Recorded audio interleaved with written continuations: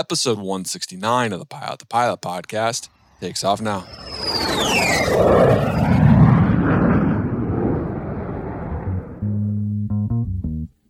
The Pilot Podcast is brought to you by The Finer Points. The Ground School app contains knowledge and skill videos. Check it out at learnthefinerpoints.com. Hey guys, my name is Andrew DaCosta. I'm an Embraer 145 first officer based in Philadelphia. AV Nation, what is going on? And welcome back to the Pilot Podcast. First off, I want to say thank you all so much for sharing, for following, or for purchasing Pilot's Coffee. If you haven't heard, you haven't listened to the last episode, Pilot's Coffee is out. Christine and I have created our own coffee brand. We're starting with steeped coffee packs. They are like tea bags, but for coffee. So you leave in water, you dunk it for 30 seconds, let it sit and steep for about 5 minutes, and it is good, very, very great, high quality coffee for life on the road. So go ahead and check that out. It's Instagram at Pilots Coffee or www.pilotscoffee.com. You definitely won't regret it. But AV Nation, today's episode is with Pilot Drew. Pilot Drew, also known as Andrew, which I didn't know that's what he liked to go by until we were on this podcast, which is kind of funny. But Pilot Drew is currently flying a 145 out of Philadelphia. Find out how he got there. Found out how he started flying a little bit over in Guam and over in that area and then came back home. It's a crazy story. It's pretty cool to see him just travel, chase after his dream, how he went to college, and then he came back to go to flying later in life and just went to ATP and crushed it and is living his best life right now. So AV Nation, I hope you enjoyed today's episode. If you do, please leave us a review on iTunes. Check out Pilot the Pilot on Instagram, Pilot's Coffee on Instagram, and make sure you scoop up some coffee while supplies last. I hope you guys are having a great day. Without any further ado, here's Andrew.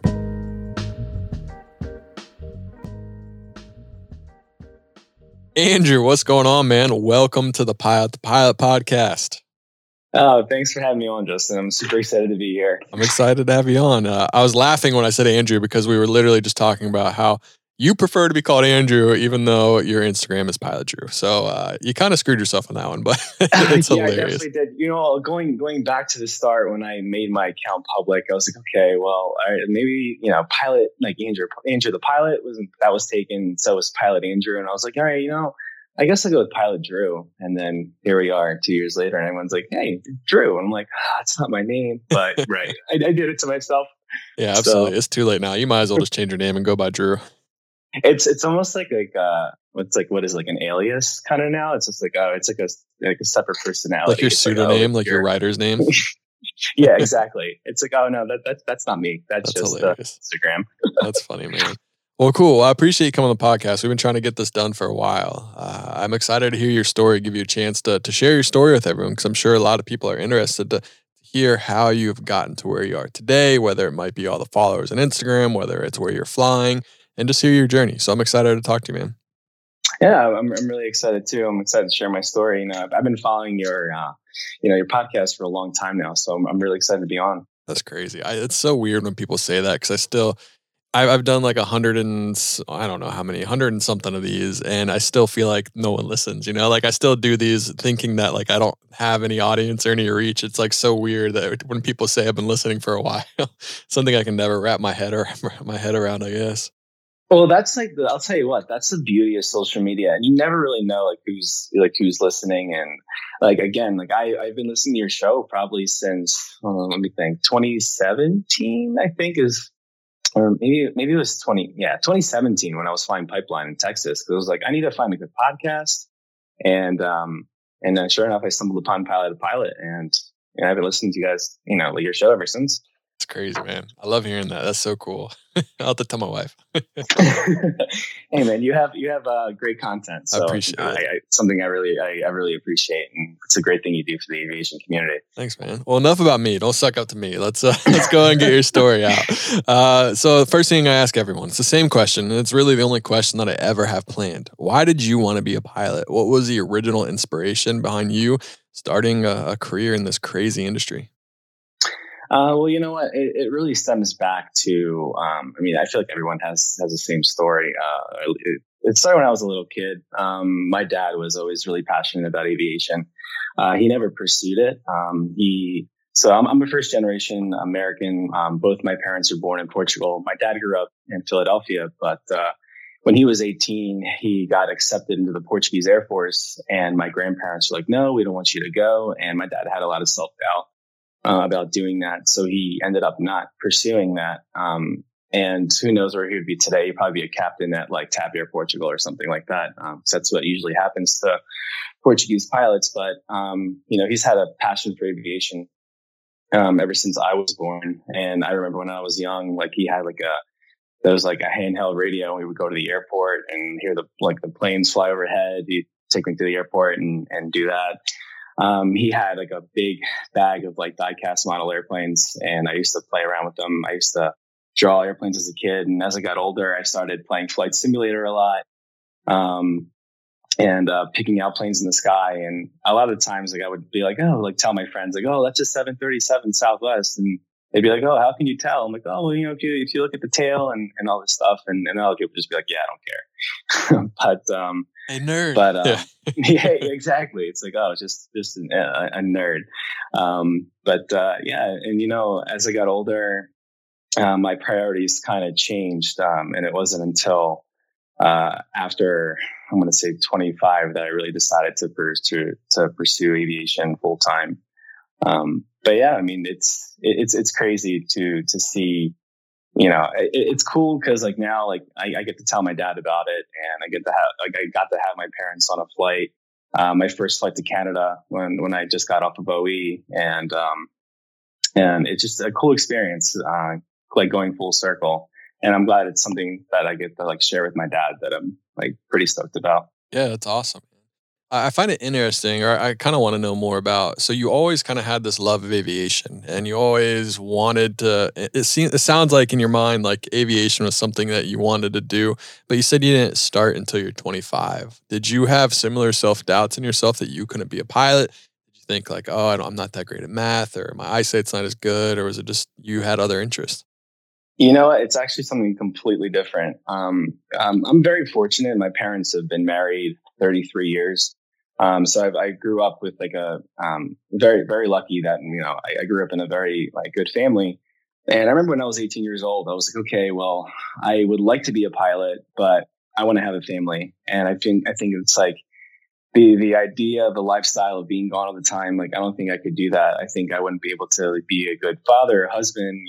I don't know why an 18-year-old is thinking like that. It's kind of beyond me, but I was like, I just don't think this is the right lifestyle for me. But what it was is my first year of college, I was in engineering, and I did a project on the 787, and it was when I was doing the presentation that I really realized, like, you know what? I think this is what I want to do. I don't think engineering is my right path, but I kept with it because just like I was already in school, so I might as well just graduate and if I want to fly, maybe down the road, I'll do it. So it was always something that was in the back of my mind.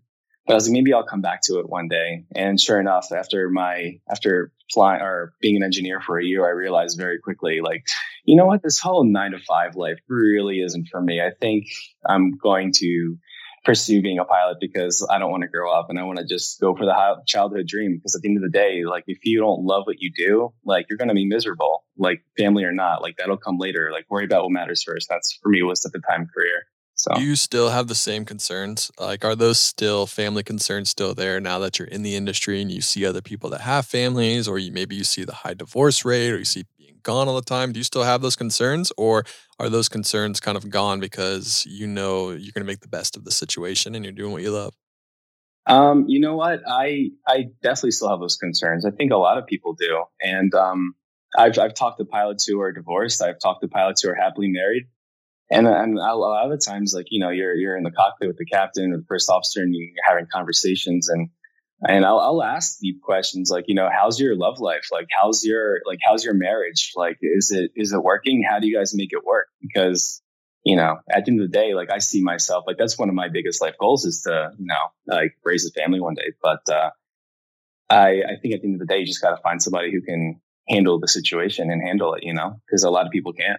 It's very true. When you are, my wife, Christina, she's the best. Like I can't imagine going through this life with anyone other than her, just because she gets it. She understands the industry, and that is so important. It's a tough industry to throw on a partner. I mean, like, yeah, you might love it, but it's not for like you can't force anyone else to love it and understand why you have to do this and why you're gonna be gone so much, and kind of understand the difficulties that come with this and be okay with it. It is one of the hardest things that you will ever do. It might even be harder than getting your job at a major airline, is finding someone that can put up with all that comes with being an airline pilot or any kind of pilot in general. Right. Because I mean, at the end of the day, like you might be loving your job, but if you get to your hotel room and your love life, or just like the other aspects of your life are falling apart, is it worth it? You know, you have to kind of have a balance, I think. And I think like right now, like being in the regionals, like it can be hard. Like, like sometimes I'll have schedules where I'm working for 4 days and then I'm off for 2 days and then I'm on another 4-day trip. So by the time you get home and you're finally like getting back to normal, you're gone again. And it's like, how can you, I mean, it takes a special person to understand that lifestyle and be able to stick with you, like stick through it with you, you know? Yeah, absolutely. 100%. It's something that everyone has to navigate and figure out on their own, and do their best and work it out and make it work. Absolutely. So when you were switching jobs, you actually were completing 1 year of being an engineer. Were you 100% going to do this, or did you have some doubt in your mind? Like, yeah, like I have a pretty good gig set up here. Like this is going to set up for a good family life. Or was it, nope, flying, I have to do it, I'm out? I think I had like a coming to Jesus, like I call it a quarter life crisis. I mean, I think that's what it was. Every day felt exactly the same. Like Monday through Friday, I would wake up at 6 o'clock in the morning. I'd commute an hour to work. I'd work until 5 o'clock at night, and then I'd drive an hour to the gym, and then I'd go home. I get home at 8 o'clock at night, and I'd eat. I go to bed, and I wake up the next day and do it all over again. And I felt like I would see the same 5, 6, 7 faces every day. And I was like, all right, here's my little bubble of a world. And I'm not leaving this bubble. Like is this forever? Is this how I see my future going? And I was like, okay, well, I look at my boss who, if you want to aspire to do better, you want to be like your boss or go on. And I looked at him, and he was running around with this like head cut off. It seemed like just like trying to put out fires everywhere, like very successful guy.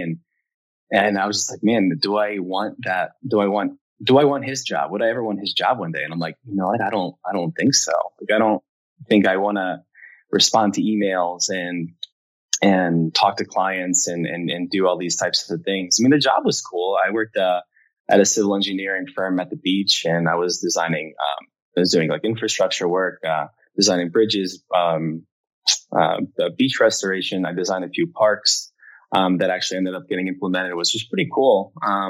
But it just wasn't fulfilling for me. I always loved flying, and I was like, you know what, this might be like my last chance. Like if I don't do this now, I never will.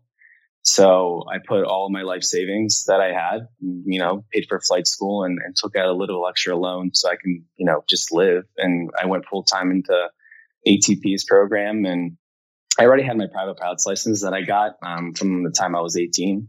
I went through like a community college. I got up to like my private, and then I just pursued on with my engineering career at Rutgers University. But at the time, go Buckeyes.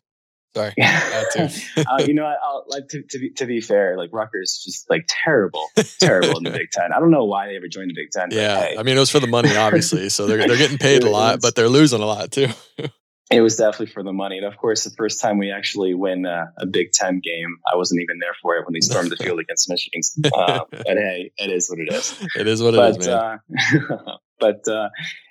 Going back to, there was like this little bubble of a world. I was like, you know what? Like, this is my last chance to like live my childhood dream. Because if I don't do this, I don't know what else I'm going to do. So I just gave it my all. I literally put all my eggs in one basket, and I just prayed for the best. And sometimes that's all you can do, When you came to your parents and you told them, hey, I'm not going to do what I went to school for. I'm actually going to quit this job, and I'm going to go into debt and take out all my life savings, and I'm going to go after this crazy career that Dad, you wanted to do too. Were they very supportive, or did they have similar hesitations that your dad's parents and grandparents had when he wanted to join the Air Force or the military? Initially, there was a lot of hesitation, especially my mom. Like even to this day, my mom's like, "Are you sure you don't want to be an engineer?" And whenever I tell her I have like a bad day, and I'm like, "Mom, like I'm already doing this. Like it is what it is. Like It's over. All right. it's over. You lost." Yeah.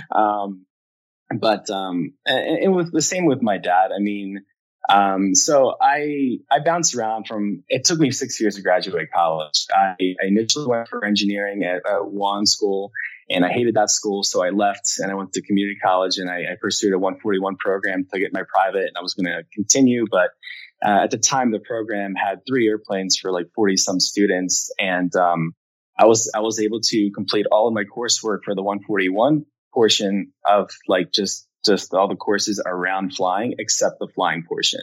So had I continued there, would have taken over 2 years, and I just didn't want to be in community college for that long. So I started taking a lot of calculus, physics, chemistry courses, and I knew I was going to transfer. So I went back to engineering. So like, to be fair, like on my dad's side, it's like, well, you keep changing your mind. I'm like, yeah, because I'm 23, 24 years old, and I can't figure out like what I want to do with my life. It's hard. It's a hard decision when you're 18, 19 years old to be like, all right, I'm going to do this, you know? Yeah. And so I always suggest people to like go to community college, because like if you don't know what you want to do, don't waste the money and go to like a 4-year university if you're just going for the experience. Because I found like a lot of times people end up coming back home because they don't know what they want to do, and they just go into debt for no reason. Yeah, you're not wrong. I was going to ask, so there's going to be people listening to this that are 18 to 23. Maybe they're a similar situation. What kind of advice do you give them when they're kind of struggling with that? Like, well, what are my friends going to think if I go to community college? Like, I know it's probably the best financial decision, the best decision for me, but all my friends are going to Rutgers, and my friends are going to Ohio State. It's like, why not just go there and get a general degree and then kind of figure it out from there?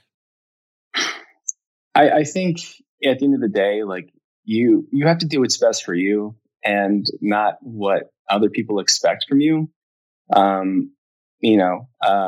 Acquire assets, don't, I don't know. It's not a bad thing to take a year off, after you graduate high school to figure out what you want to do, as long as you're actively pursuing something and trying to figure it out. If you're just like taking a year off of school and playing video games, like that's not the move either. That's not what I'm saying at all. But I'm going to be a Twitch streamer, man. Come on, don't crush my dreams. Yeah. I think, I mean, I made a lot of mistakes when I was younger, and if I can go back, I would have definitely been a little bit more organized and done a little bit more research. There's so much that you can do, and it can be very overwhelming, and you kind of have to just focus on one task at a time and just figure out what your interests are. It's like, okay, if like I like working out and I like nutrition, okay, well, would you consider going into like, being a dietitian or going into like kinesiology or things like that? But it takes trial and error too, and not everyone has to go to college. Like the world needs plumbers and electricians and construction workers. And you can have a great career doing that as well. You don't have to go to college. But I definitely think it doesn't hurt to take a year off, or even just like take some time to figure out what you want to do. Don't worry about what other people are doing, because they're not. Everyone's on their own life journey. You know what I mean? You don't have to like show off to your friends, and people might look down on you for going to community college, but for what? At the end of the 2 years or 4 years, you're going to be in a lot less debt than they are. And all of a sudden you're able to afford a house, and here they are in $50,000-$60,000 worth of debt, and they're still living with their parents. So like, who's going to get the last laugh then? You know what I mean? So at the end of the day, you just got to focus on yourself, Yeah. Easier said than done though, for sure. Right. Oh no, it definitely is, especially when you're 18 and you just want to get out and you want to go to college, you want to party, you want to do things with your friends. I get it. I get it. I was there too, but, at the end of the day, like, what's the most important thing? Like, if you have a goal, like, what's the quickest way to that goal? Well said. So you are 25. I think you said you're 25, somewhere in that range. You decided that you wanted to go down the aviation path. Did you feel like you were way behind? Did you feel like you needed to go to ATP, to go to a 141 school, get your stuff as fast as possible, and get the seniority number as fast as possible? Or were you kind of just figuring out what was best for you and doing the best school that you could do to put you in the best position to succeed?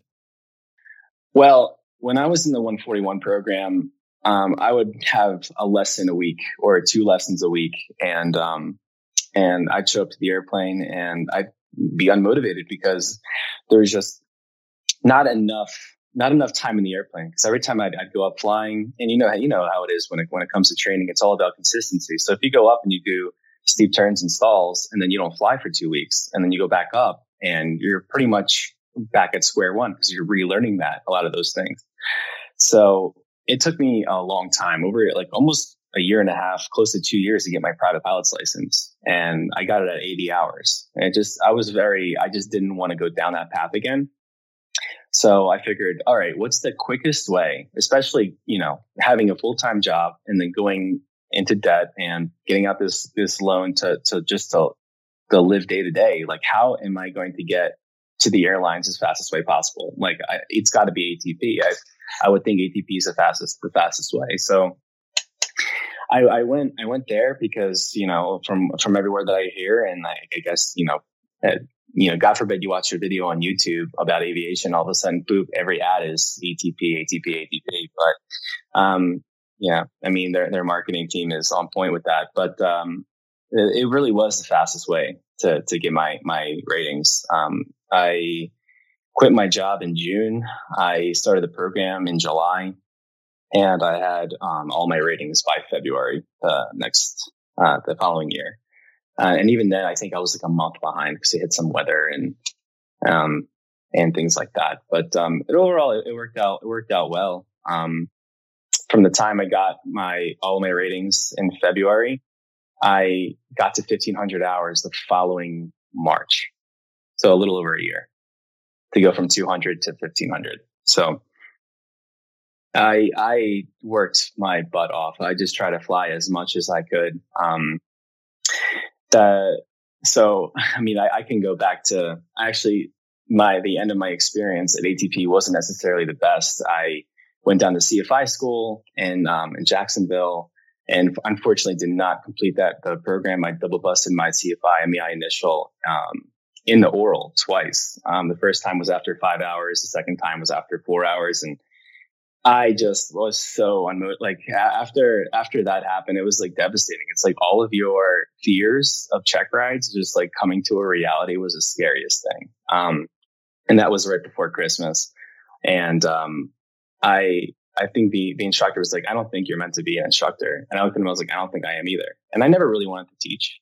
But it was a big blow, not to my ego. It was more for like my self-confidence. Like, maybe I'm not meant like to do this. Maybe I'm not like meant out to be a teacher and do all these things. And but I realized like this is just it happens the way it happens sometimes. You just gotta take it on the chin and accept responsibility that you messed up. And I'm sure I could have done better, but my nerves definitely got the best of me during those check rides.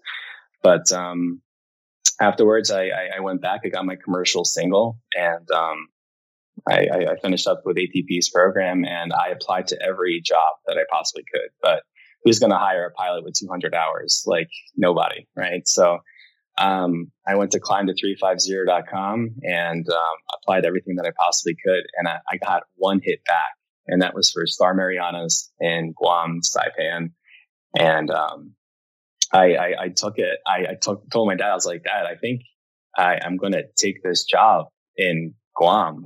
I had to look where it even was. I was like, where is this place? And I come to find out, like, if you're a history buff, World War II history buff, like there's a lot of history. Guam, Saipan, like a lot of World War II history over there.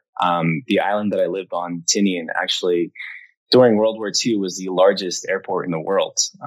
It was 4 parallel runways, all lined with B-29 bombers. The Enola Gay took off from Tinian to bomb Hiroshima, which I found to be really interesting. So there's a lot of World War II history over there. So I went out, I interviewed via Skype, and they're like, hey, we'd love to have you out here. And 2 weeks later, I was on a plane from Newark to Hong Kong, and almost 24 hours later, I'm sitting in Saipan on this little island in the middle of the Pacific Ocean, so many thousands of miles away from all of my family and all of my friends. And I'll tell you what, it was like, to this day, it was by far the coolest experience of my life, because like, what a dream to get paid to fly airplanes, for the first time. Like, I'm getting paid to do this. And while I was out there, I did aerial tours for Chinese tourists. The company had an agreement with some tourism companies in China. And I guess at the time, Saipan was like a big Chinese destination. It was kind of like their Hawaii. So they would come there, and we'd take them up in a Cessna 172 or a Piper Warrior, and like just do a little aerial tour of the island. And I flew between 5 and 8 hours every day for 4 days on, 2 days off. While I was out there, I think my salary was like, I don't know, $20,000 a year. So it wasn't a lot of money, but I didn't care. Did you live off? Was that enough to live off of out there? Oh, it was actually, I managed to save more money while I was out there than anything. The funny thing is all the money that I made went right into my bank. We got tips from the Chinese tourists, so I was able to live off of my tips. And I lived in a house with 4 other guys. My rent was $100 a month. Me and 2 other guys, we split a car, and the car was $75 a month. We rented that as well. And we went out to eat every day. And on our days off, we just hung out at the beach, went snorkeling. It was like, to this day, it was the chillest job that I ever had in my life. It was just so cool. You should have stayed there forever, man. You messed up by coming back. You know what? If you make $60,000 a year, like, you can live like a king out in Saipan. It's crazy. I know some guys who were like jump pilots, and they were like, making upwards around 60,000, and they were like living the best life ever. Not a bad way to live, but I was there for 3 months, and I started getting some island fever. I got to 500 hours, and I was like, all right, I think I need to come back home. So I came back home. My cousin got married, went to the wedding, and one of my good buddies, Corey, name drop him. We graduated from Rutgers at the same time. We didn't know it at the time, but after we graduated, he went right to flight school at ATP, and I became an engineer. And then after the year, when I went back to ATP, he was an instructor, and that's when we met. And we met through ATP, and he left ATP and he went to go fly pipeline in West Texas. And that's why I think it's always important to network as much as possible. Just be friends with everybody, and because you never know where your contacts may lead. And I was leaving Saipan with 500 hours, and Corey was going to Piedmont, and he's like, "Hey, my job is going to open up. Would you be interested in flying pipeline in West Texas?" And I said, "Absolutely." He's like, "I fly 120 hours a month." I'm like, "That's perfect. Like, the quickest way to the airlines possible. Like, I am here for it, brother." So, he got me in contact with his boss, and, had a good conversation, and very quickly was driving my car from Philadelphia all the way to Texas. And for the next 8 months, I spent the next 8 months in Midland, Texas, flying pipeline, just a 172, and just by myself, all VFR, looking out the window in classic Gulf airspace, flying in like Artesia, New Mexico, Carlsbad, Midland area. It was beautiful, absolutely beautiful. But I'll tell you what, being from the Northeast and being used to seeing green grass and trees, and you go out there and it's just all desert, it's a change. It's a culture shock a little bit. Absolutely. When I did survey, I did a lot of flying in Midland too, and we would do we actually did Carlsbad. We did pipeline. The Carlsbad and New Mexico trip was a Cessna 310 at 20,000 feet doing pipeline stuff with digital cameras. Yeah. It was insane. That's awesome. Yeah. I mean, it was cool, but I don't really think a 310 should be at 20,000 feet should be at that too often. So it wasn't great, but it was cool at the same time. But I mean, when you're in that time, you're just kind of like, oh, it's new. I haven't done that. I'm used to flying at 4,000 feet, getting beat up in Texas. So let's go up. Oh man. Yeah. That was something I was at 500 feet doing steep turns all day. And especially you get those thermals. like down there, like I have like the vents like towards me, and it just feels like a blow dryer in summertime. It's 120 degrees outside. Like Jesus, like I would on the way back from like those routes, I'd climb up as high as I could just to get some kind of cool air, and then get back to on my way back to the airport. But it was a great experience, and again, like I made the most of every situation that I had, and the end goal was always airlines. And there was a couple opportunities where like I could have flown corporate. I had an interview to fly like air ambulance, and it was like out of Tampa or something like that. But I knew in the back of my mind, I was like, all right, well, what's the end goal? Like the end goal is airlines. So I'm like, okay, don't get shiny jet syndrome, like, because you're going to end up like flying corporate, and then like how long until you actually get back into the airlines? Like, so I just like, I try to focus on like the main goal. And that's another piece of advice I like to give people is if you want to say you want to go corporate, you want to go airlines or whatever it is that you want to do with this industry, like keep that goal in mind and try to make the best decision to get there. But if you're just going along for the ride, that's like a great part of it too. Like I remember, just get to the airlines. That's all I ever wanted to do. And you kind of have to remember to enjoy the process as well, because you're going to look back on those times and be like, you know what, like I missed that. Because, flying for the airlines can get monotonous at times, doing a lot of the same things over and over and over again. And I'll look back, I'm like, man, like what I would do to like, fly around Saipan one more time. And, just have fun with your buddies. Yeah, it's been a great experience so far. I'm very fortunate.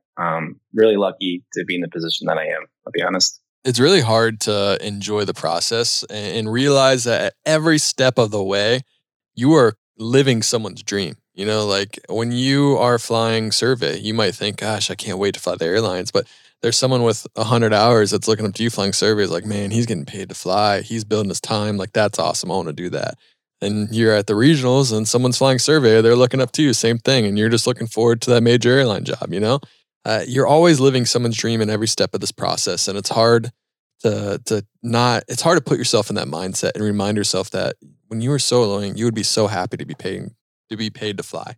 And it's hard to really focus on that. And if you can, you will truly be happy no matter where you end up, no matter what you do. I happened to me all the time. I mean, I always had where I am when it was my goal, and I was not satisfied until I was there. And I do miss some types of the flying I did. Maybe like flying a PC-12 was cool. I don't miss flying all night, but it's definitely flying all night in the mountains in bad weather in Mexico doing DME Circle Pro. No, I don't miss that at all, but there are parts that I miss. So it's very important to anyone right now. Just try to enjoy the process as much as you can. I agree with you. I mean, I actually had this conversation with the captain the other day. Like, I think, I forget, I don't know if we were delayed or bad weather or something. And it was just a long day. And I remember we were talking about it.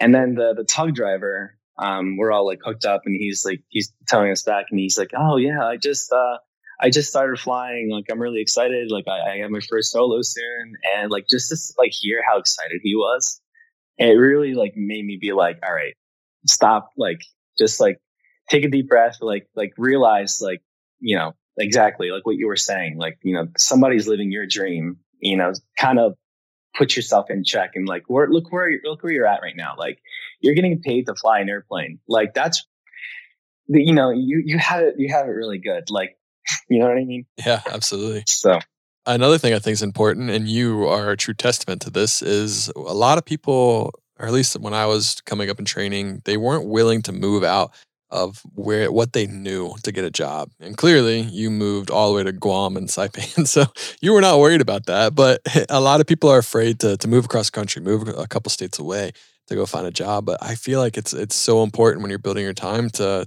kind of go out and experience it and really not wait for the perfect job that might be great for location, but go get the best job that you can get, even if it means you got to move to California, Florida, North Carolina, whatever it may be. Right. I mean, and at the end of the day, it's all about the experience as well. Why do you want to be a pilot in the first place? Is it because you want to like see places, you want to experience different cultures, you want to meet different people? Like, here's your opportunity. Here's the time to do it. Do it now while you're young, or however old you are. Like, this is the best time to do it. And like, just if you have a goal, like, what's the quickest way to get that goal? If it's this job that's going to take you across the country, go for it. I mean, I understand too, like, some people have families and they can, like, I was very fortunate in that. I mean, I was dating somebody at the time and she was understanding. It just ended up not working out long term because of the distance. But, it is what it is sometimes. Like, I think at the end of the day, if it's meant to be, it will be. So if you have the opportunity to go to California or go to Texas, or like, I never saw myself being in Midland, Texas, like let alone like flying like in the Indian Basin and Carlsbad and all these like different places. I never expected anything like that. I never expected to be in Saipan, but like, and it was scary. It was really scary. Like, I didn't know a soul when I went over there, like, what's the worst thing that can happen? Like, you have a bad time and you go back home. All right, well, at least you gave it a try. You don't want to, like, when you're older, look back and be like, man, I really wish I gave that a try. I knew I would have regretted it had I not gone to Saipan. Like, it's like, if I don't do this, like, I'm definitely gonna like kick myself later, because I'm sure it'll be a cool experience. And sure enough, it is. And to be fair to Midland, Texas, I don't think many people wake up and hoping they end up in Midland, Texas. No offense to Midland, it's great. I love it. You could have a great life there if you're in the oil industry. I was at the time driving a blue Mitsubishi Lancer, and talk about roll coal. I can't tell you how many times like a truck would pass by, diesel, and just roll coal and just like blow smoke on my car. Like, man. It's just like everyone's driving King Ranchers. I'm like, what is this place? Like, it's surprisingly a very kind of expensive. I know hotels are very expensive because oil just runs everything there. Mm-hmm. Hotels are some of the most expensive hotels for like Holiday Inn Expresses that you can get in most places in the country, just because the demand for contractors and oil workers, and they're all living in hotels, is just out the roof. Right. It's crazy. And like, I know like it's a very dangerous job, with what a lot of those people who work in the oil fields do. But I think you can make a pretty penny in that industry as well. Yeah, you definitely can. I'm told. Talk about being away from home too. They have it much worse than we do. Yeah. Don't leave the ground without AOPA's Pilot Protection Services. No matter how you're flying this year, their team of trusted legal service plan attorneys and medical certification specialists can help. They handle over 5,000 aviation-related legal matters and medical certification cases each year, from pilot deviations to questions on maintenance or special use airspace. The best way to prepare for your next flight is with PPS. Go check them out before your next flight at aopa.org/PPS. Talking about your survey life, a lot of people kind of have the idea like, hey, when I tell my story, everyone's like, I don't want to be a CFI either. I want to do survey. And I partly blame myself for creating that a little bit, because you should be a CFI if you can. I mean, it's a great way to make money, build hours, and it's great. Just wasn't perfect for me. But what was your experience as a survey? What was your experience as a survey pilot? Was it everything you thought it'd be? Was it much different? I feel like people don't really understand that there are a lot of dangers that do come with being a survey pilot, depending on where you go. Where I went, maintenance wasn't the best. Had an engine failure, had some other maintenance issues up there. You fly a lot, you're tired, you're gone a lot. Like, there's a lot of bad things about being a survey pilot other than just building time really quickly. What was your overall experience? I had overall, it was a good experience. It was a good learning experience. So the airplane I flew, the instrumentation wasn't really the best. So like if the weather wasn't great, I would find myself in situations like, all right, things are starting to like, the weather's starting to deteriorate a little bit. Like I'm going to go back. But, I think like overall the experience was good, but there were some times where I had some like again, coming to Jesus moments. There was one time I was landing, in Big Lake, Texas to refuel, and I was flying a Cessna 172, and my Cessna was, so every pipeline pilot at my company, we pretty much had our own airplane that we flew we flew ourselves, but we flew so much that we'd hit the 100-hour like every 100 hours we would get maintenance. And our owner was also a mechanic, so they would work on the planes. So I was flying somebody else's plane this day, and I was like coming in to land in Big Lake, Texas to refuel. And as I was coming to flare, all of a sudden my yoke locks up, and I'm like what is going on? Like what is going on? And like scared the like the Jesus out of me. And I managed to like kind of get it loose and land the plane. But it turns out there was a piece in the yoke that was, I guess, like the previous owner of the plane it was supposed to be Kevlar, like a Kevlar piece that wasn't correct. It was just metal on metal. And when they found this piece, because apparently it's a very expensive piece, when they found this piece, they're like, oh, like, yeah, this is the issue. I'm like, wow, like that could have ended up really badly. I could have ended up landing sideways on the plane, like on the runway and like gone off the runway or something. And Big Lake, Texas, there's nothing out there. So it would have taken a long time for anyone to find me, but I mean, the experience was good. You learn a lot. You learn a lot when you're flying survey. When you're the only person in a plane and you're flying VFR, like you learn a lot. I mean, it was a good experience, good learning experience. Just like any job, you're going to learn, you're going to make mistakes. Just hope you learn from them. So your goal was to get to the air regionals as fast as possible, right? Yep. So you went to Saipan, you got island fever, and you came back. By the way, did they give you any trouble or any crap for leaving after 3 months? Where they're like, no, you got to stay. Well, originally I think it was a 6-month contract. But I had, before going there, had told them like, listen, in June I have to come home. Like my cousin, who's pretty much like my sister that I grew up with, she was getting married. I was like, I need to go to this wedding. And so after those 3 months, I came back and went to the wedding, and I was supposed to go back to Saipan, but the tickets ended up going up to like $3,000, something like that. I'm like, I can't afford to go back. I can't afford to go back out there, and they weren't going to pay for me to go back. So that's when I had a conversation with them, and they were okay with it. And the turnover rate was really high. They were constantly getting people in and out of there. So I was fortunate in that like it wasn't too big of a deal when I left, but it ended up working out. That's good. I mean, it sounds like it worked best for you rather than being there and be like, man, I got to pay $3,000 to go back home. Maybe I'll just stay here. Life's not that bad. Yep. When you're a survey and you're kind of building your time, as you're getting closer to 1,500 hours, did you always have an idea of what regional you wanted to work at, what region of the country you wanted to end up back in? Or were you applying to every regional and you're going to go to the first one that hired you? Honestly, so I work for Piedmont Airlines now. They were my first choice. I applied to a few different airlines, but being in Texas, being in Saipan, like I knew my ultimate goal is I want to be based in Philadelphia. I want to be around my family, my friends again. Like I want to like live my life, because for so long it's always been the grind of getting to the airlines, going to flight school, going to Saipan, going to Texas. Like it's just been a grind. So I want to get to an airline. I want to just live my life the way I want to live my life. So I picked, I applied to all the airlines that like had a base in Philadelphia or at least near Philadelphia. So I applied to like Commute Air, Republic, Air Wisconsin, a few of those, PSA. And man, the day I got hired at Piedmont was like, it was just, I was so happy. I was so relieved. I was just about to go on vacation to Portugal to visit some family. And, before going there, I to be told like welcome to Piedmont it was the coolest experience.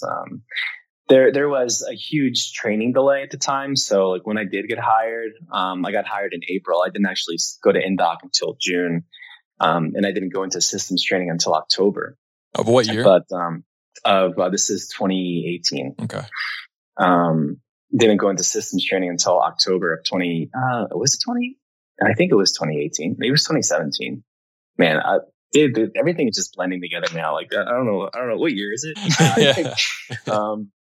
But it took a full 9 months to go from INDOC to actually flying on the line. But in that time, I was fortunate enough to be able to do a little bit of traveling. One of my best friends who was in the Navy was moving from Pensacola to Whidbey Island in Washington State. So I was able to fly to Pensacola and drive across the country with him and, experience some things along the way and be there for my friend. And that was really, really cool.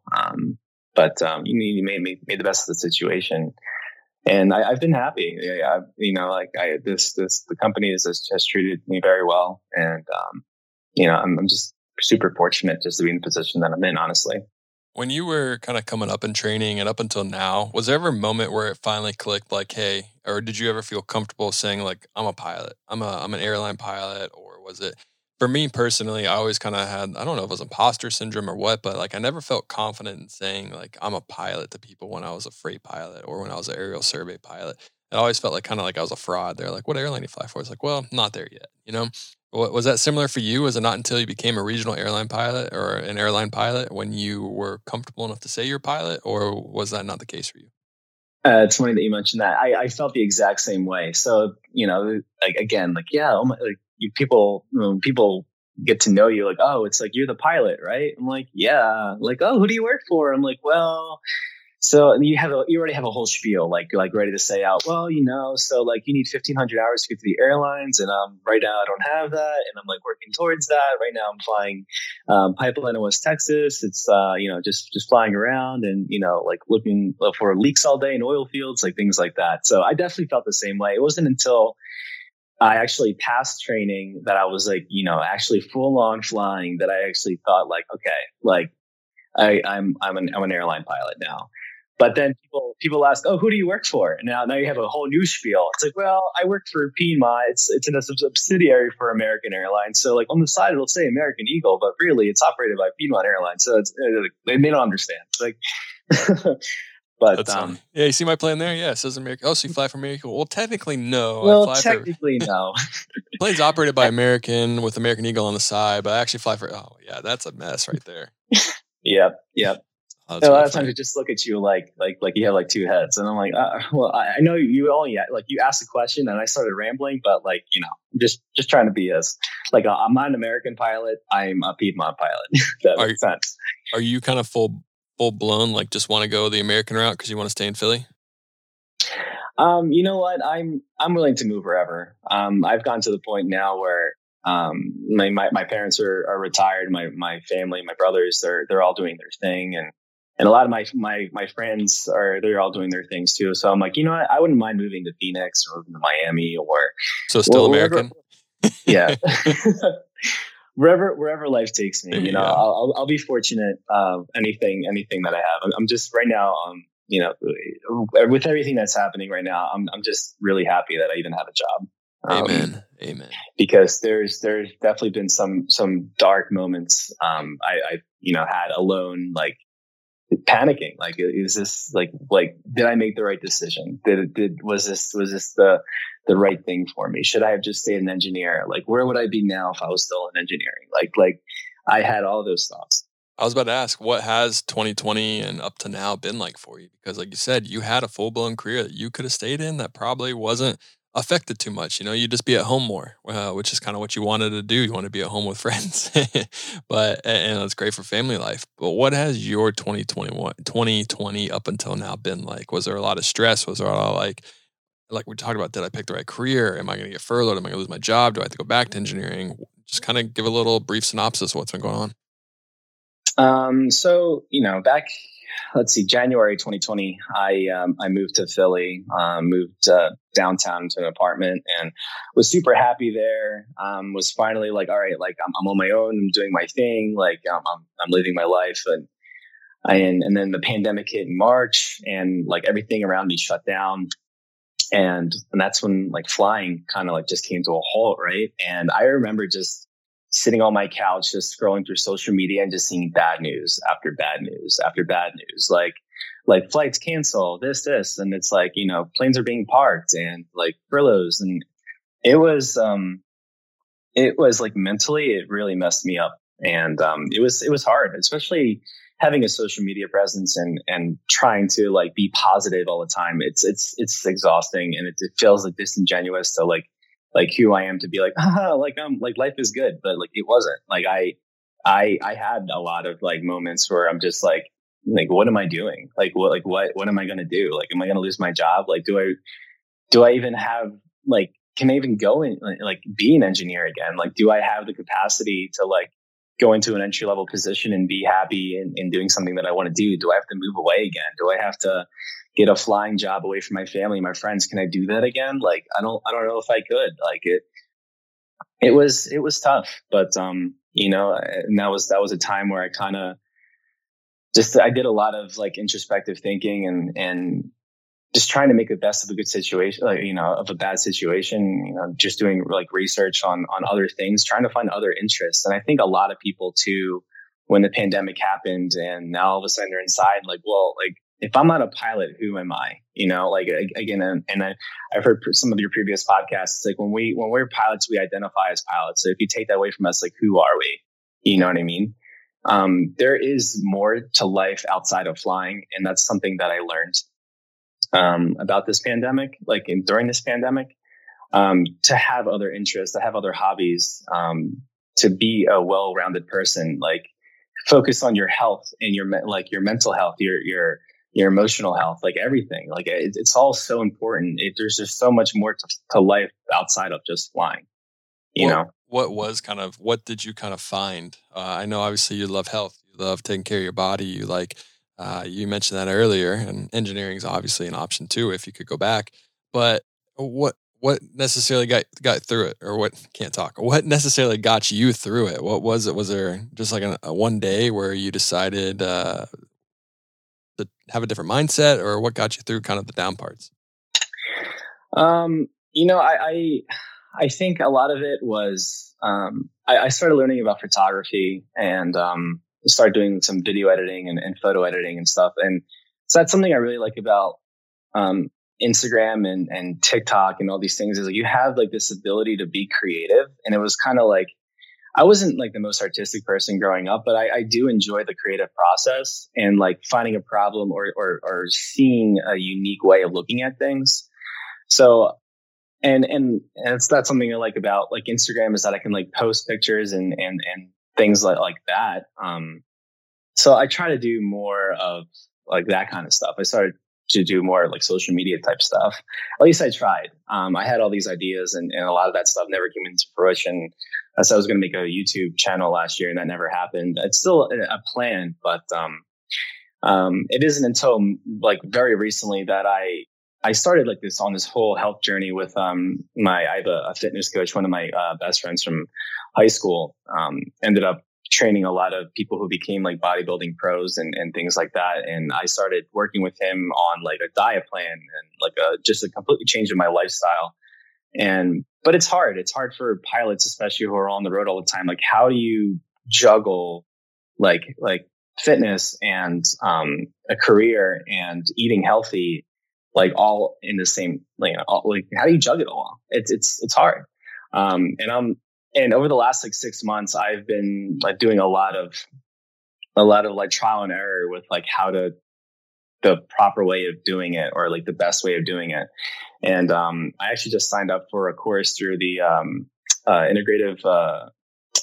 intuitive integrated nutrition program. It's like a 6-month like health and holistic wellness coaching. So I'm going to try using my social media to kind of start posting more fitness type stuff with more like lifestyle type things like that, just to see if I can provide value to people who are just trying to live a healthier lifestyle. Because I'm trying to figure it out too.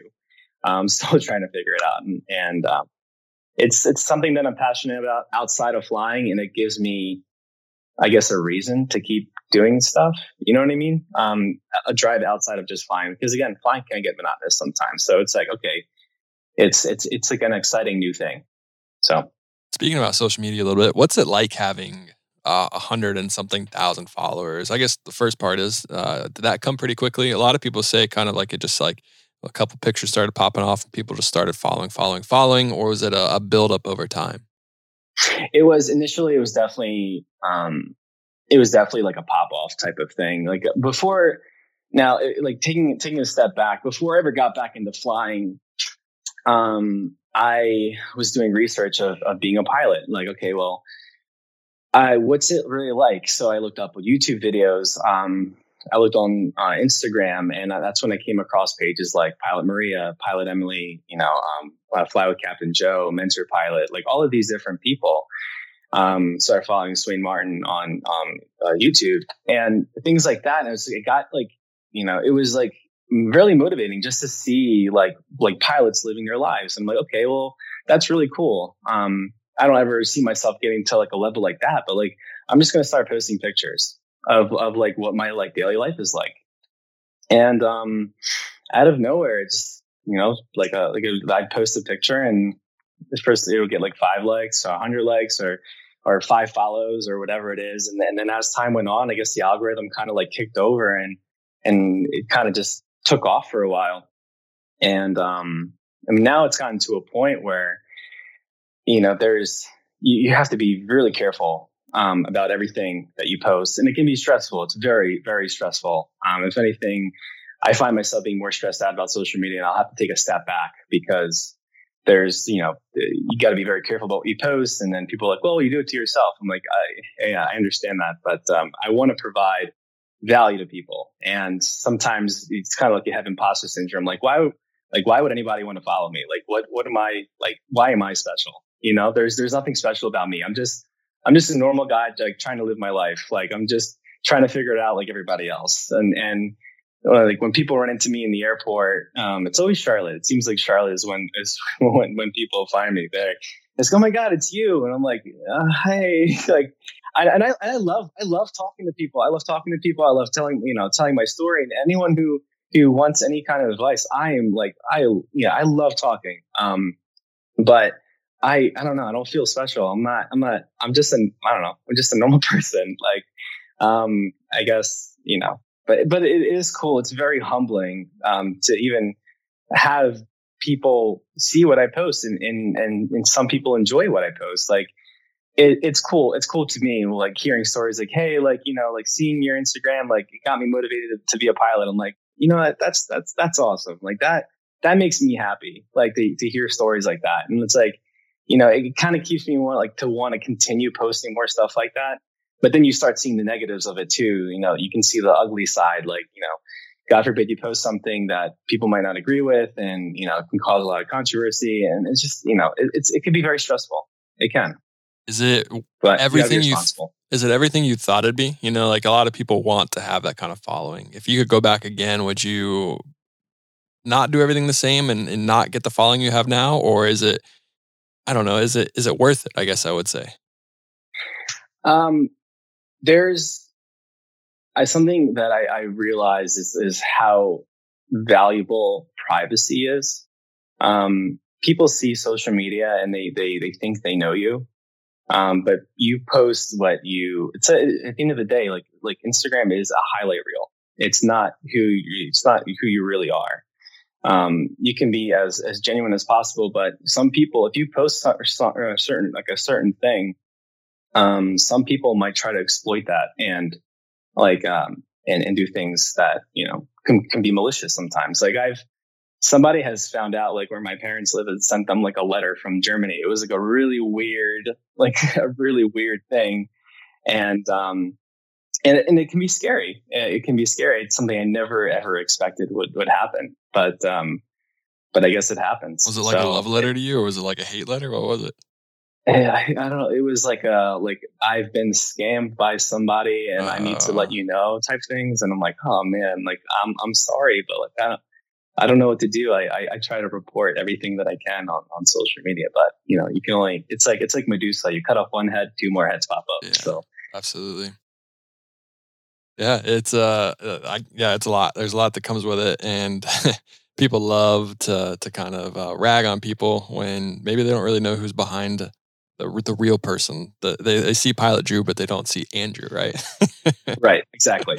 Not to make it weird or anything, but but yeah, I mean, it is a lot. There's a lot on Instagram, and you are right. It is a highlight reel, and it's good to have a highlight reel because that's what you wanted to see when you were coming up? You know, you didn't necessarily want to see everything. You just want to see how good they had it and get some motivation to go there. You didn't really care if they had 5 legs. You're like, I'd fly 5 legs. That'd be great, you know? Hmm. So yeah, it's Right. definitely an interesting world. And some people would kill just to have the opportunity to fly 5 legs, just to be in a jet for that long. I know, right? Just to see a jet. Just to see a jet, Yeah. just to be around it, just to be able to fly an airplane. It's you know, and the thing too is like you want to be as genuine as possible. And again, you might not always have a good day, and you might want to tell people about like, well, this happened and it was kind of frustrating. But then if you say stuff like that and come off as like, oh, you should just be lucky that you have a job. Like, yeah, I understand that. Like, I do. But like, again, I just want to be completely transparent. Like, you have good days and bad days, just like anything else. But at the end of the day, we really do have the best jobs in the world, Justin. We really do. Yeah, it's pretty great. I will not argue with that. What's been the best part about having like a large following? Is it brand deals that you might be able to get? Is it that kind of thing? Is it just knowing that you have some kind of influence, or for you personally, what's the best part of having some kind of following? Having the opportunity to work with brands has definitely been like a really cool, like creative thing for me. It's so at the end of the day, it's just pretty like it has become a business. There is like a business entrepreneurial side of it that like I never saw myself being a part of, but here I am like owning an LLC and pursuing something like this with Instagram. And I think that's like really cool, but I also like the ability that I have the ability to reach out to people and there are times too where I feel like as though like, oh man, like I haven't posted anything that's actually providing any value to people. And I start feeling guilty about that. And I'm like, okay, like then why are people following me? Like I'll very often be like, well, like why are people following me? Like I don't deserve their eyes. I don't deserve their attention. Like, and that's why I'm trying to kind of pivot a little outside of flying, because there's only so much you can post. There's only like, I wish you could post more rapidly. Yeah.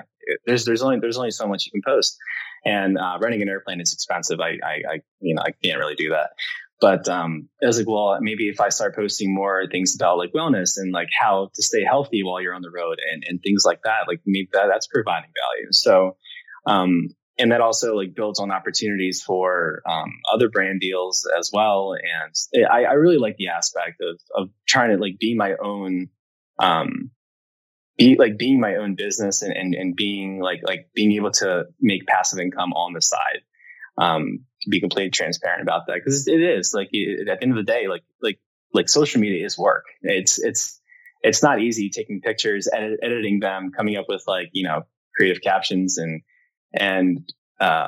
it's like a fun aspect of the job that I really like. And I like just being able to talk to people as well from all over the place. So like having the ability to talk to you is awesome.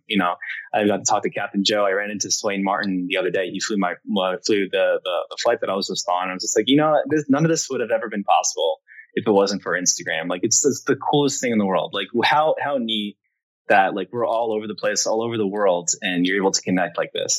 It's cool. It's a fun community that I'm happy to be part of. Yeah, absolutely, 100% agree. Well, those are pretty much all the questions I have for you. I have one more section called the rapid fire section, and it's just going to be a bunch of aviation themed questions where you say the shortest, quickest, fastest answer you can possibly say. All right, let's do it. Ready? All right. What is your favorite airplane ever made? It's got to be the 747. What about a corporate jet? I'm going to say Gulfstream G6. You don't sound very confident. Well, yeah, I like the Falcons too. Those are nice planes. What about a small piston plane? What's your favorite? I have to say, like, I have a lot of respect for the Cessna 172. I have 1,000 hours in that plane, and it's by far it wants to fly. That's Cessna 172 is ugliest airplane you've ever seen. The ugliest airplane? Mm-hmm. Those shorts are pretty ugly. Terrible. What's something you wish you knew before you became a pilot? Something I wish I knew before I became a pilot. How long I'd actually be on the road for. you're gone a lot. I feel like you do know that, but you don't really understand it. It doesn't like hit home. Yeah, it doesn't. You don't really get it until like you're like gone for 4 days. You're like, oh man, and then you're home for 2, and you have to go for another 4. You're like, oh man, I gotta leave again. It's the worst. But yeah. Who is one person in the industry you would like to meet most? Charles Lindbergh. What is your favorite thing overall about aviation? The community. Hardest approach you've ever flown? The hardest. I wouldn't say the hardest, but by far the most fun is the river visual into DC 119. What's been your worst flight ever? There was one time trying to get into was it Worcester, Massachusetts.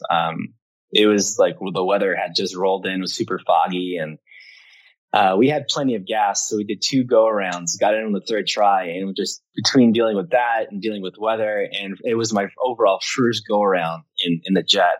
So that was a fun experience, just all at once. That's funny. I was flying freight one time. We were coming from Palm Beach. We needed to go to Providence, Rhode Island, and everywhere was fogged in except for Worcester. And when we landed there, like, this is really rare because usually Worcester fogs in and no one else is fogged in. So yeah. Yep. I've been in an opposite situation. Worcester saved me one day. What was your worst flight? What's your favorite flight you've ever had? Probably my first flight in the jet, Philly to Erie. Actually, Philly to Burlington. For the first time, like actually battling down the runway, like in the jet for the first time after months and months of training, after 3 years of flight school and everything. Like the first initial flight, like going down the runway in the jet was just the coolest experience ever. I was like, I can't believe this is happening. Like, this is real. Yeah. It doesn't feel real until you're doing it. You're like, whoa, this is real. Like, this isn't a dream. This is actually happening. I'm actually flying this plane right now. This is crazy. And Burlington's a cool place to go to as well. Yeah, nice mountains. Yeah, it's much better than Erie. Good old Erie, Pennsylvania. Yeah. What's your favorite airport you've ever landed at? Favorite airport I've ever landed at? Let's see. Probably Toronto. Least favorite? Charlotte. Oh, whoa. Come on now. All right. That's it. That's Drew. Or that's Andrew. Hope you had a great time. Listen, if you land 3-6 left, you know how long it takes you to get to the gate? It takes like over 45 minutes. Yeah. I mean, Charlotte is... So Charlotte as a whole, I'm born and raised. I love the place, but Charlotte as a whole never wanted to be a big city. They've always been playing catch up to get to where they needed to be 20 years ago, and the airport is no different. It's a mess. So yeah, you just got to accept it. You got to embrace the suck, man. Yeah, and I do like flying to Charlotte. It's a fun challenge, but if you're landing 3-5 in Philly, you're landing, you make a left turn, boom, you're at the gate. Like literally from the time the wheels touch the ground to the time you're at the gate is like 3 minutes. Yeah. Meanwhile, if you land 3-6 up in Charlotte and you're going all the way around to the E gates on the other side of the airport, it's like, oh man, I got to go through 2 tower frequencies. I got to go through 3 or 4 ramp frequencies just to get to the gate. Oh my goodness. It's a lot of work. The E-gates it's like regional hell out there. And it's not fun for the pilots. The airplane probably hates it and the passengers hate it too because they know they have to walk like 3 miles to get to their connecting flight. Mm-hmm. Good luck trying to find coffee in the Charlotte airport right now. Too. Yeah, man, I haven't been there in a while, so RIP. But they got Bojangles. It's the best. Bojangles. I'm a fan. Yeah, it's good stuff. Would you fly IFR or VFR? VFR. Favorite airport food? Ooh. Don't give me this healthy crap. I'm on a diet, like all that. Favorite go-to, like good airport food? I mean, it's usually like a chicken Caesar wrap somewhere, like out of the Hudson News or something like that. Like if I'm in a pinch, or like Philly used to have the Philly pretzel factory. Like that was like, oh man, I used to get pretzels there all the time. And then they just took Chipotle out of the F terminal, so it's really sad. Yeah, that's probably a good thing. The F terminal in Philly is kind of sad right now. I just had a food poisoning from Chipotle, so I don't know if I would eat that right now. Oh man, I want to stay away from that. Yeah, would you rather fly over mountains, beaches, or the city? The city. Airbus or Boeing? That's a hard question to answer. I mean, like it depends on the Boeing, but I'm gonna say Boeing. 787 or A350? No crap. A3. I think the A350 is a prettier airplane, but I think I'd rather fly the 787. All right, there we go. What's your favorite airline livery? Favorite airline livery? Oh, I'm gonna say TAP Air Portugal. Nice. Would you rather? All right, you got one chance, or you can either fly your Embraer 145 on the longest flight that it could possibly do, or you could fly as many short trips in one day. What are you choosing? The longest flight. Hardest check ride you ever had? I'm guessing it's going to be your CFI. Oh my God. That was I'm mortified of check rides ever since then. That was a tough one. Did that affect you going into your regional check ride for them 145? Did you kind of have like haunting from that check ride still? I had PTSD, absolutely. Do you think you're over it yet, or does it still affect you to this day? You know, I just try to accept it as is. Like every time when somebody fails a check ride, they can be like, oh, well, this happened. It's like, at the end of the day, like, you have to take responsibility for what happened. It is what it is. And you just have to move on from it. It was a learning experience, and maybe I just wasn't meant to be a CFI, or maybe that just wasn't the time for me to be a CFI, because who knows where I'd be now if I ended up going the CFI route. I never would have gone to Saipan. I never would have gone to Texas. I definitely wouldn't have my seniority number at my airline now. I'd probably be way further down on the seniority list, because it would have taken me a lot longer to get to the airlines. It definitely still affects me though. It's hard not to. It's more so like the confidence of check rides. Like and everybody gets like pre-check ride jitters and everything, but for me particularly, I was just like, man, like every check ride after that, like, if I'm going down to CQ like yearly, I know how to fly the airplane, but it's like, oh man, but like, what if this happens? And like, you always have like the what ifs in your mind, but at the end of the day, you just gotta do your best. That's all you can do. Just go in as prepared as possible, get a good night's rest. And that's all you can do. That is all you can do. What's your biggest regret of your career so far? Biggest regret? Probably would be like not getting the rest of my CFI ratings. What's the biggest win in your career so far? Definitely getting through training at my airline. Was it as hard as you thought it was going to be, or was it easier? So I went to ground school in October, and then we had like 3 weeks off, and then started simulator training. So like there was like that 3 weeks where everything's gone. You're starting to lose the flows in your mind. You're starting to lose the limitations, and you have to like remind yourself again. So that was pretty tough, but overall it worked out in the long run. As a passenger, would you rather fly on a CRJ 200 or an ERJ 145? Well, I think there's more cabin space in a CRJ, at least more like elbow room. Yeah, I think so. I would agree. I feel like I choose ERJ.